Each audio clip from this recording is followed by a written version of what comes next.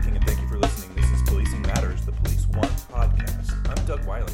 Hi, welcome back. This is Jim Dudley. Jim, in California earlier this year, the governor, Jerry Brown, signed into law several pieces of legislation that, if upheld, pending the litigation in the courts right now, will turn people who legally purchased certain semi-automatic rifles and other guns into felons overnight. Now, those were completely legal firearms to possess in the state of California one day, and then if this legislation is upheld, the very next day they become felons. The gun's never been out of the safe. It is what it is.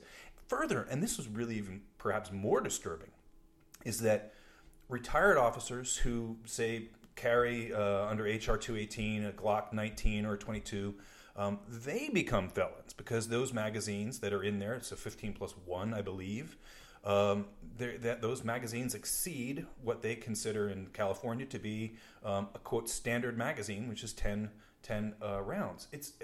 First off, it boggles my mind that this got through the legislature. But now that it is, and it's now being contested in the courts, thankfully the NRA and other organizations are taking this to task. And furthermore, there's a guy in Southern California who's circulating widespread petitions, calling it the people's veto. He's trying to get a measure put on the ballot. But, in several states, in the hysteria following some of these horrible, tragic mass killings, they're continuing to look at the object and not at the offender. And these types of legislation won't prevent mass killings with any other tool. They won't prevent someone like driving around on the boardwalk and mowing people down with a car or a truck. And you can make the argument that someone can be very, very effective with just 10-round magazines if you have enough of them. So it's just more of this strange legislation that it frankly puts some police officers, retired in particular, at risk, doesn't it? It does. And this is moral panic legislation. It's a hot button issue that we've seen across the country, and certainly we all sympathize with the victims. We've seen these mass shootings. We've seen the body count go up. If you look at the FBI's mass casualty incident report, it shows quite often that people who should not have guns perpetrate these crimes. Right. I think this legislation is misguided. I think it's aimed, pun intended, at the wrong targets. I think you will turn law-abiding citizens into potential felons. We've seen bad legislation like this before. 1919, U.S. Congress, 18th Amendment, alcohol is bad, right? You can look at a number of variables on why they decided to ban alcohol, but we saw the unintended consequence, the organized crime, the just innocent good people gone bad because of this legislation. And it was 24 years later that Congress came to its senses and repealed with the 21st Amendment for alcohol legislation. So now we're looking at limiting types of weapons, because every time the public sees a shooting, the media talks about assault weapons. Mm-hmm. And they're talking about, in general, you see a picture of an AR-15 or some sort of a rifle that's semi-automatic. Rarely is it fully automatic. Which, by the way, is illegal to possess in the entire United States. Illegal, right. So here again, the devil's in the details. There are these nuances that I'm sure that a large percentage of the public is not aware of. So it frustrates me that a politician who becomes an elected official becomes an ad hoc expert in medical, education, law enforcement, firefighting, all these things overnight with the office that they assume.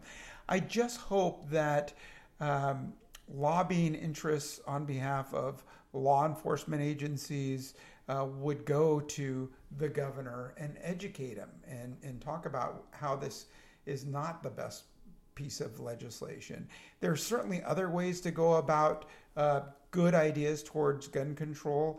And in California, we do it better than most states in the union by our 10-day waiting period, a cooling down period, if you will. So in other states, neighboring states like Nevada, you can walk in point to the gun, pick it out, fill out the paperwork, go through a quick class, come out with not only your gun, but also a concealed weapons permit in the same day. Not in California.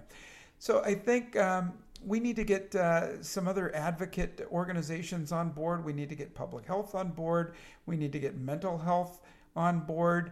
The current database that would track the mentally ill that should not have access to guns is not done very well in the national database system.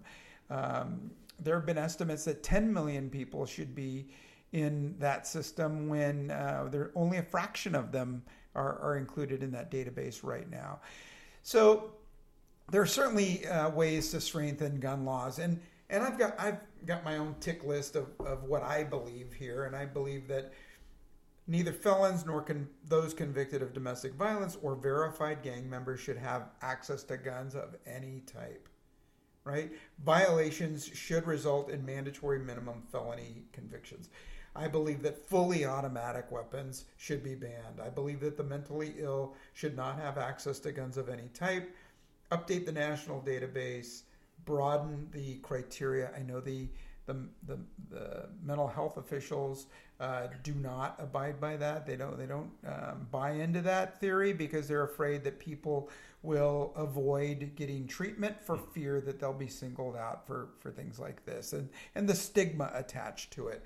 I believe that 30-round magazines and higher should be banned. I mean, that's my own personal opinion. I don't, if you go to the range and you don't like reloading, I'm sorry, but 10-round magazines should be sufficient. 15-round magazines, okay, but 30, I don't see it. I mean, unless you're super lazy and you just don't want to reload. And then compel every state in the union to go to the 10-day waiting period with special exemptions for active law enforcement and military. And again, I think it's beneficial to have that cooling off period so you don't get people that are mad at somebody or fixated on getting back at someone, buy a gun, have access to the gun, and do their deed that day. Again, the individuals that are violating the laws we have now are not going to abide by new laws. No. So why throw this burden on otherwise law-abiding citizens, including retired and active law enforcement? Right, exactly. I mean, when you have law-abiding citizens, and frankly, some research has been done by John Lott and others about law-abiding citizens, people who possess their firearms legally. They've gone through the process, the background checks, all of that, as have you and I and everyone that I know who's a law-abiding citizen and gun owner. They don't commit crimes. They don't commit gun violence. They sometimes defend themselves, against violence. But for the larger portion of the vast majority of legal gun owners, it's about sport shooting. It's about hunting. It's about self-defense. And what you have in places like Chicago, where you have highly restrictive gun laws, the place is being shot up like it's a war zone. I mean, it's been 100 people shot in the last week or so. Right. It again, and I say this over and over, but it bears repeating. We have to look at the offender and not the object. If someone's sufficiently motivated to kill one or more or however many people, they're going to find a way to do it, whether it's via illegal possession of a firearm, because let's face it, there's a pretty good black market out there where guns are pretty well available to the person willing to break the law to get it, right? Sure.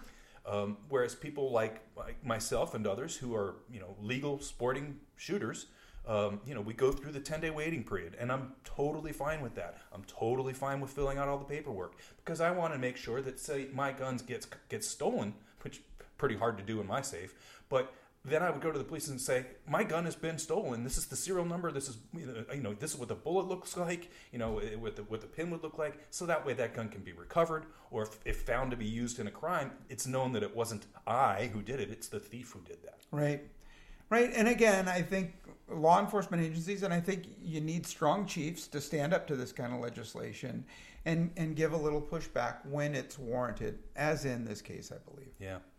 Fascinating topic. I'm sure we're going to see a lot of really good comments beneath this podcast. We also want to hear from you directly. You can email us at policingmatters@policeone.com, and that'll go to both Jim and myself. And we do reply back to your emails, and we do like to hear your feedback. Give us ideas on what you want to hear in the next couple of podcasts. And do come back next week to Policing Matters.